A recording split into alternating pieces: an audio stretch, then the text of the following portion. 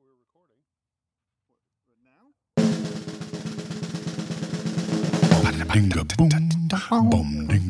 The Finleys on film. All right, so we got a dog going on in the backyard. Yeah, we sure do. Hello, Joe. How you doing, sir? Good, Tom. What's up, man? Not much. Welcome to the Finleys on Film. We're here trying a new setting, a new recording device, and fingers are crossed. Let's see how we do here. Yeah, well, I mean, last time we were recording some episodes, the equipment started shocking us, actually. It actually literally started shocking us, so. Well, actually, it shocked Joe, and I just want you to know that's the way I set it up, so. Yeah, so we're using this piece of shit. But you know, I hear a lot of podcasts that are... they just use one of these fucking things, little handheld recorders. Yeah, I mean, they're just garbage. Uh-huh. In fact, I would say about half the podcasts I like are just garbage quality. But, I mean, really, who cares? I can't believe how much I don't care when it's something... Now, the problem is we're also garbage quality ourselves. Yeah, as people. Yeah, it becomes... Well, also as a show. I mean, we stink. But, all right, so Joe's gotten very down on himself, folks. No, I joined the other people who don't listen. All right, so we were going to talk about... we were going to talk about North by Northwest, right? 1959's North by Northwest. But do you want to talk about Hitchcock at all? I know we want to do a Hitchcock episode eventually, but... Shit, I mean... What are your thoughts on this guy? This up-and-comer. This kid. Yeah. He's fucking Alfred Hitchcock. I mean, he is definitely... I mean, he falls into the category of legend. He's so much of a legend, it's almost trite how much of a legend he is. You almost kind of want to hold it against him or try to find a way to not agree with the mythology that surrounds him. And it is a mythology that surrounds him. But I think that's hard to do. I think it's legitimate. I think he's one of those people who actually earns his stripe. Yeah, it's kind of interesting if you look at like his very early career, which I didn't think was that amazing, and you look at the very last few films, which also not amazing. I'm thinking like probably from like Topaz on in the mid-'60s, it got pretty not very good. I think what really helped with him is he kept changing. Yes. All the time, right? So if we look at the film like before this one, so 58's Vertigo. Yep. And 60's Psycho. Mm-hmm. And then you look at North by Northwest, they are just so completely different. And not just in terms of like the quality, the story, but just in terms of like how he's approaching filmmaking. He's almost like creating a new auteurship all the time in the 1950s. Right. I mean, it's persistent. So, I mean, go ahead. And his height. I mean, that's, I think, one of the things that you can always say about him is he was always searching for a new expression, like for a new way to go about it. Did you see the movie, I think it was Hitchcock? It was a bio of... Oh, you mean the Anthony Hopkins? Yeah, Anthony Hopkins. I thought it was pretty good, and I think it was kind of instructive in some ways, as opposed to like sort of the legendarily part of his process. Like he was always looking for something that was shocking or titillated. He knew his audience apparently, and he played to the audience and made a fuck of a ton of money for these studios. So what did they care? Yeah, well, the one to see is the documentary, the Truffaut documentary, where Truffaut interviews Hitchcock. It's a great book, too. Yeah. So 59's North by Northwest, I think he's changing a lot in the 50s consistently, but 59 is a really interesting one because it is, I would say, above all other Hitchcock films, its style above substance. Yes, absolutely. I would say I would call it one of his most stylish movies. And I would say he definitely has James Mason as his best as a champagne villain. Yeah, like James Mason provides a certain level of that quality, but everybody in this thing, you're right, has a certain stylish thing going for them. Well, I mean that the whole thing is the thing started because. Go ahead. Oh no, I was going to say because there's parts of this movie that are fucking absurd if you think about them for just a half a second. I know what you're going to get to, but I think that's the least easy one, least absurd thing. Actually, the whole film is absurd because it started with this a businessman who wrote Hitchcock a letter in 1950, I think it was, outlining this basic idea for this film. And what happened was, by the time 58 came around and Hitchcock hired a writer, Hitchcock decided to go ahead and start making the movie long before it was even halfway written. So this was a film that was being written consistently as they were filming it. No shit, okay. Yeah, and something, it's occurred to me before, but never so much as when I found this out, is a lot of people talk about like The Big Sleep and a few other movies. It's like, hey, what the hell was that movie? I really, if you think about it, it is difficult to pinpoint exactly what goes on in this movie. Yes. It really is. I mean, even the MacGuffin is like, it remains a MacGuffin, and it's like nothing replaces it, right? So it's like there's some sort of story about like microfilm, but like what? Like what? The film was. It doesn't hold up, but it's such a magnificent. Yeah. It's like a treasure of style over substance. I think you kind of hit it on the head. The film was originally going to be called The Man Who Hid in Lincoln's Nose. I'm not kidding. Shut up. Yeah, and they couldn't get. Permission. Couldn't get Lincoln's nose hairs. They couldn't get the shot. Permission. Well, and Hitchcock wanted to have a scene where Cary Grant is escaping James Mason, and he hides in Lincoln's nose, and then he has an uncontrollable sneezing fit, and he couldn't. One of the issues was. That's like amazing low comedy. Yeah, one of the things was they could not.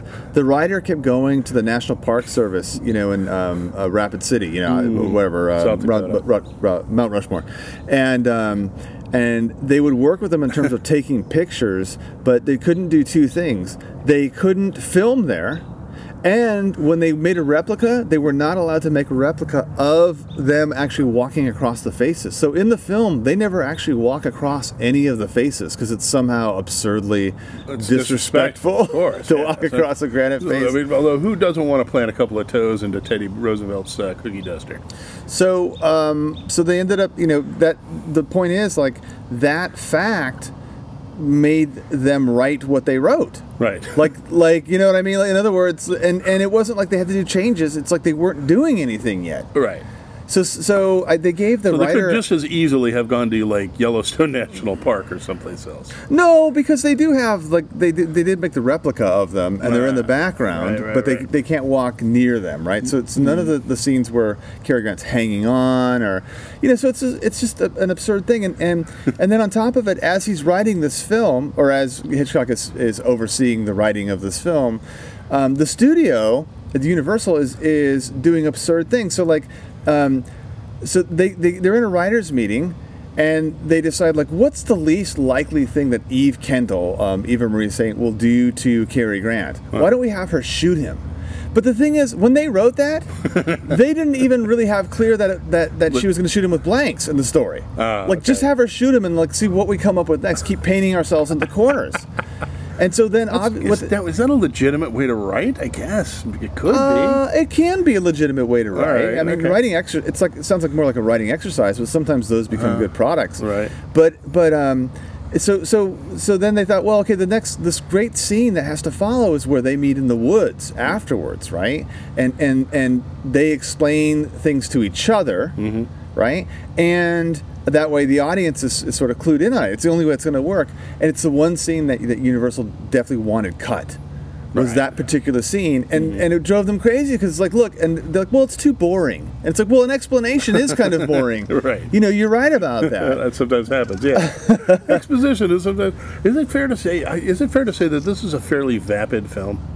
I don't know that it's... I mean, it's one... Like I say, it's stylized. I mean, there are things that happen in the writing that I think are kind of amazing. Like when Leo G. Carroll reveals himself to Cary Grant as the guy who's behind this sort of operation, and part of the plot... I mean, we'll go back to the beginning. Part of the plot really is that Cary Grant is mistaken for an agent that James Mason is after and his gang are after, but the agent is not a real agent. It's a non-existent person that's been set up by the CIA or FBI, whatever the hell it is. Which is kind of a, dare I say the word, David, get your pen out. It's kind of a trope of Hitchcock, right? The guy who knows something and is compromised and placed in a situation of being on the run. That's a very common Hitchcock thing. Yeah, I mean, the mistaken, of course. He's very, very...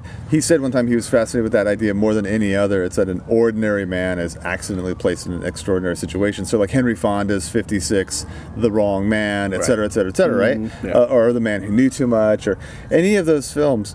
But sorry, go ahead.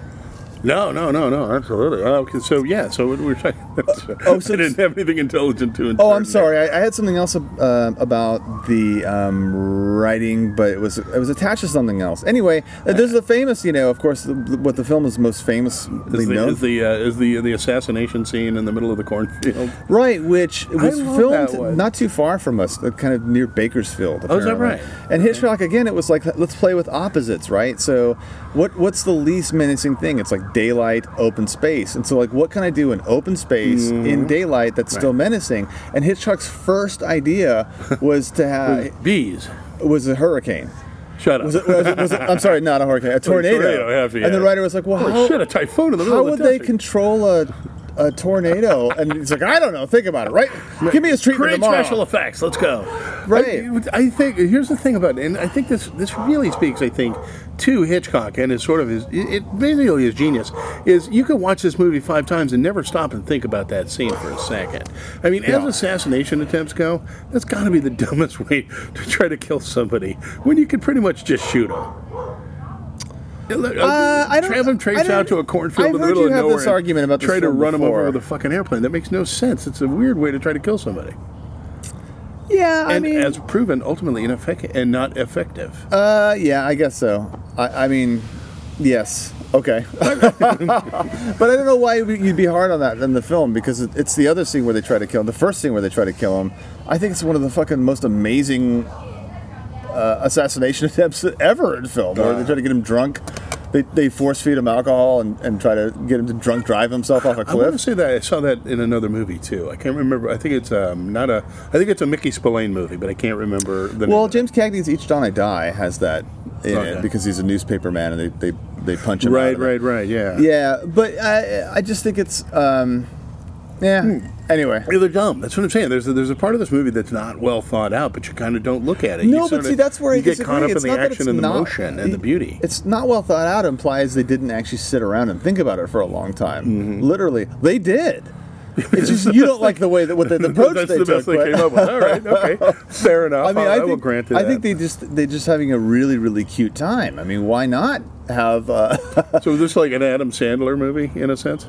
Go ahead. Oh, just it's Adam Sandler. Basically, now he shoots movies that make him millions and millions of dollars, but they're basically so he can go to fucking Mazatlan with 8 of his friends. I just and want to point a camera at that. What a few listeners we have know that it's not 2001.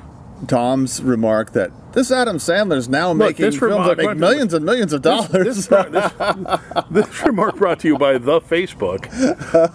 Shut up, Joseph. This Adam Sandler, what's he all about? This Adam Sandler, All right, he's then making you turn millions into of Norm dollars. Macdonald in an answer to me. So that's not better. I don't. I just think it's stylistically really interesting. I mean, both of those things are super, super interesting. So, but to your larger point, yeah, I mean, it's a film that I haven't thought about until recently. That I never really understood what it was about because I never really cared. You're right about that. It's one of those things. Here's the thing, and I must sound, and I'm sure I sound like I hate this movie or something, and I really don't. It's a hell of an enjoyable movie. It is definitely that, and so that's that Hitchcock magic of being able to nail like his audiences at their most prurient or whatever you want to call it, at their basis need to be entertained. He makes that happen, and this is definitely a movie like that. Yeah. Okay. Well, and Hitchcock also, but Hitchcock is a guy. He's full of contradictions. Like on the one hand, with that And beans. Yeah, the one hand with that crop duster scene, okay, it's sort of an absurd approach, right? Just slightly better than the tornado idea, right? Fair. But at the same time, he insisted, and if you go back and watch it, he insisted that the guy be crop dusting as he's trying to kill him. Yes. And he's like, well, that's what a crop duster does. Because he has these credos. Like, if you show a gun must go off, right? He has like 5 things that have to happen in a film, right? This is this thing. I took this class, again, in film appreciation. Yeah. And we did this breakdown of, like, just that scene of him standing there waiting for something to happen in that in that cornfield. Yeah. And then the things sort of breaking up and piling on to the side of him. It's just beautifully... It's just masterful the way the scene is created, and the way the tension is produced just by the way things are positioned. His fucking ability with mise en scène is crazy. His ability to just push forward a story like that. Yeah. All right. So the story is Cary Grant. Adam Sandler, as no mise en scène. You are douchey, Tom. You really are, man. Well, I figured I'd let you enjoy it. The film is about Roger O. Thornhill, Rot, a sort of Mad Men era advertising man. Cary Grant. Who's Cary Grant? Who's at like a 3 martini lunch in Manhattan, and his name is Paged. This is back when we had Page Boys. Yes. And so the alleged agent that was mentioned before, the mysterious non-existent agent, some of James Mason's. Who are they, by the way? They'd never come. There again, it's like, are they communists? Are they? They're vaguely they're European, and that's pretty much it. And we all know European are scum in the 50s. So Yeah. So anyway, he answers the page with his real name, and so he's abducted essentially. Right. Mm-hmm. Yeah. For what purpose? That's the first question I never asked, because he's taken to a house on Long Island, and he's given this sort of this first assassination treatment where he's force-fed alcohol and put into a car to kill himself. But they want more than just to kill him. They want some information that he's not giving, right? And then that's just kind of it. Yes, and then we try to kill him in this awkward way. Yeah. Yeah. Right. Okay. And absolutely. And oh god dang. There's the great and Martin. Hold on. What's his name? Martin Landau. Martin Landau is the muscle. I mean, that's kind of funny out of itself. The subtext of that character has always been that the Martin Landau character is gay. Right. Yes. Right. And so they actually, gay people are very threatening. There were some lines that he had that had to be dubbed over later on because they were too suggestive of his being gay. Like something like, okay. I forgot to wear my slip. I'm serious. Is that something cock? like that. What's that? Is that cock? Is that cock? So, well, that's not what a gay man would say, actually, Thomas. Well, that sure is cock. Yeah, but there you go. That'd be an affirmative declaration, I would say. I am sorry. Yeah. So then just like a series of events happen. I mean, the more I think about it, it's like a orchestrated set of vignettes in a way. Like he goes to the UN because James Mason has mentioned someone else's name, so he figures he'll track him down at the UN. And of course, as he goes to the UN, the guy who he's there to see, who might sort of unravel this whole mystery for him, is knifed in the back. Of course. All right, and then Cary Grant, like this, one of the most awkward scenes in filmmaking. The guy collapses into Cary Grant's arms, and Cary Grant is curious about the knife in his back, so accidentally pulls it out. And then the newspaper cameraman comes along and takes a picture of him with a knife in his hand. It's ridiculous, right? Yeah. Right, but now it's like he's seen as this murderer. By the way, the whole UN thing. I used to live like a few blocks from the UN. You're not allowed to film the UN in any way. Oh, really? Yeah, you're not allowed to. And so they went in and took mental notes of like the Ambassador's Lounge and recreated that in Culver City. But they do have some exterior shots, and the way they did it is Hitchcock hired, classic, a flower van, and they just filmed it like FBI style out the window of Cary Grant, long shots, like walking The Conversation or something. Yeah. Okay. Like The Conversation. So he's now sort of on the run. And this is very classic. His pictures on the front page of every paper. And he meets Eve Kendall, Eva Marie Saint. Eva Marie Saint, by the way, had not worked in a few years. And the rumor I'd always heard was that she got shit-faced at the 55 Oscars. Really? And said, like, goddamn son of a bitch, right? Or something when she got her Oscar because she was shit-faced. And I think she worked sparsely between now and but of course she was the perfect Tippi Hedren, Grace Kelly type that Alfred Hitchcock loved. The blonde of legendary Alfred Hitchcock. Yeah, so they have this meeting on a train, and by the way, this maybe one of the article I read about the guy who wrote the screenplay, he did so much research. He took that train like several times across states just to get the feel of all the into the tunnel. Yeah, that's a good scene later on. Yeah, okay. All right, so that's cool. Well, here's another thing. It's sort of like, okay, he starts to seduce her on the train, right? For no reason except that He's Cary Grant. He's the advertising guy. So even though he's on the run, like I would be huddled in the Amtrak bathroom, shitting myself because people are trying to kill you. Right? And the people are trying to get a little bit of strange. This guy wants to get a little Eve Kendall action, but somehow it's like. She's mysterious to the whole thing. We're not quite sure at the time, and so she gives him this address to meet her, and it turns out to be that Iowa or Indiana cornfield. Right. He takes the bus there, and that's how the assassination. So he soon realizes like this cunt is trying to kill me. I made love to her, and then he tried to kill. And he manages to sort of get back to Chicago. where she is, Right, and he right. finds her in a hotel, and she's with James Mason. So now, She's what we call in cahoots. exactly. Oh, cahoots. Yeah. So there's just a lot of stuff that goes on, and it turns out, she's a double agent. So, Right. he sort of puts her in jeopardy with Some his. innocuous American agency is keeping track of the whole fucking thing. Yeah, there's a classic scene also in an auction, an antique auction with some bigwigs where he goes in and he makes a scene because he's going to get trapped in there. That's actually the most coherent scene in the whole It film. kind of Actually, is. It kind of is he ridiculous. gets the police called on him so he can make his way out of the scene.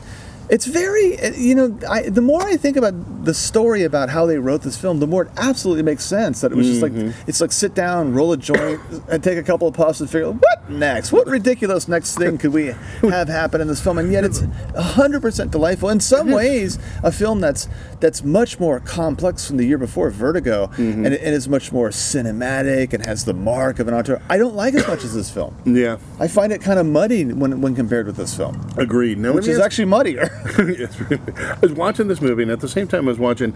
Do you think watching Cary Grant is Jack Ham? John Hamm? John Hamm. Sorry, yeah, John Hamm. Jack Hamm. Jack The Hamm. fucking Pittsburgh Steelers. Nah. Is John Hamm like the natural, like the next?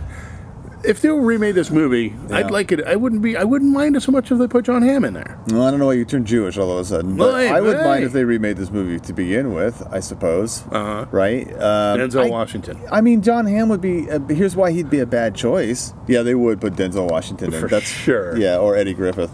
But I don't know. But John Hamm would be a bad That's choice terrifying. because John Hamm he's having a hard enough. It's hard enough to watch him and not think of him as Don Draper, advertising guy from this era. So like to put him in that advertising role again, I think would be kind of problematic. No, Maybe, I don't know. yeah, you don't know. Yeah, they probably change it. No, you don't either. I don't know either. Yeah, None of us do, man. it all culminates. It really is just a. What's the right? Here's it's a fun as question. shit, is what- What's it's the fun. right the dream scenario to watch this film? Like what you know what I mean? Like is this a film you watch over a mimosa at your big screen in the house? Do you want to watch it in a theater with other people? What's the situation with this film? Because it calls to sort of be celebrated with other people, Yeah. and not Yeah. understood by everyone. Yeah. Well, it strikes Or me no as one. being like, if you really want to introduce somebody easy to Hitchcock, but then it occurred to me, Hitchcock's not that hard. It's not that hard to introduce. Not that hard. Nah. So I don't know. I think you're right. I think it strikes me as like a party movie. Like it'd be a good movie to have a viewing and a party. Yeah, only you and I, we're such nerds. We would have this at a party. Yes, absolutely. Yeah. Oh well. Well, I mean, you don't need our thumbs up for this goddamn movie, but I just thought the way it was put together was so interesting. And we're getting toward the last of Cary Grant's career. I think he made maybe 3 other movies: Houseboat, Walk Don't Run, and something else. Joe Day, I think that was called. Yeah, well, he was. We'll talk about Cary Grant more sometime, but Oh yeah, sure, absolutely. great LSD taker. That's right. Yeah, he was kind of a cool guy for what you'd expect of Hollywood people. But of that also time and period. possible gay romance with James Cagney. I heard a couple Really? of times. Yeah. Wow. Yep. How tall was he? Cary Grant? Yeah, Cary Grant. I always assumed he was like at least 5'10" or 11. I mean, he's not a short guy. I don't know. He had those great glass. He married Diane Cannon or Carroll, the Caucasian one. It was like his 4th wife. You know who he reminds me of is Uncle Harry. Our great Uncle Harry. Uncle It's Harry. Cary Grantish. He's maybe a better father, or maybe not. Or No, maybe not. no, I didn't think they were pretty equal in that No, sense. wow. Okay. Yeah. All right, All right, well, man. fair enough, my friend. Well, okay. So this Good old North by Northwest. little Yeah, go. North by Northwest action. All Yeah. right. So that's it for Barely us audible. tonight. What's that? Barely audible. Well, you we'll bet. see. We'll see what it looks like.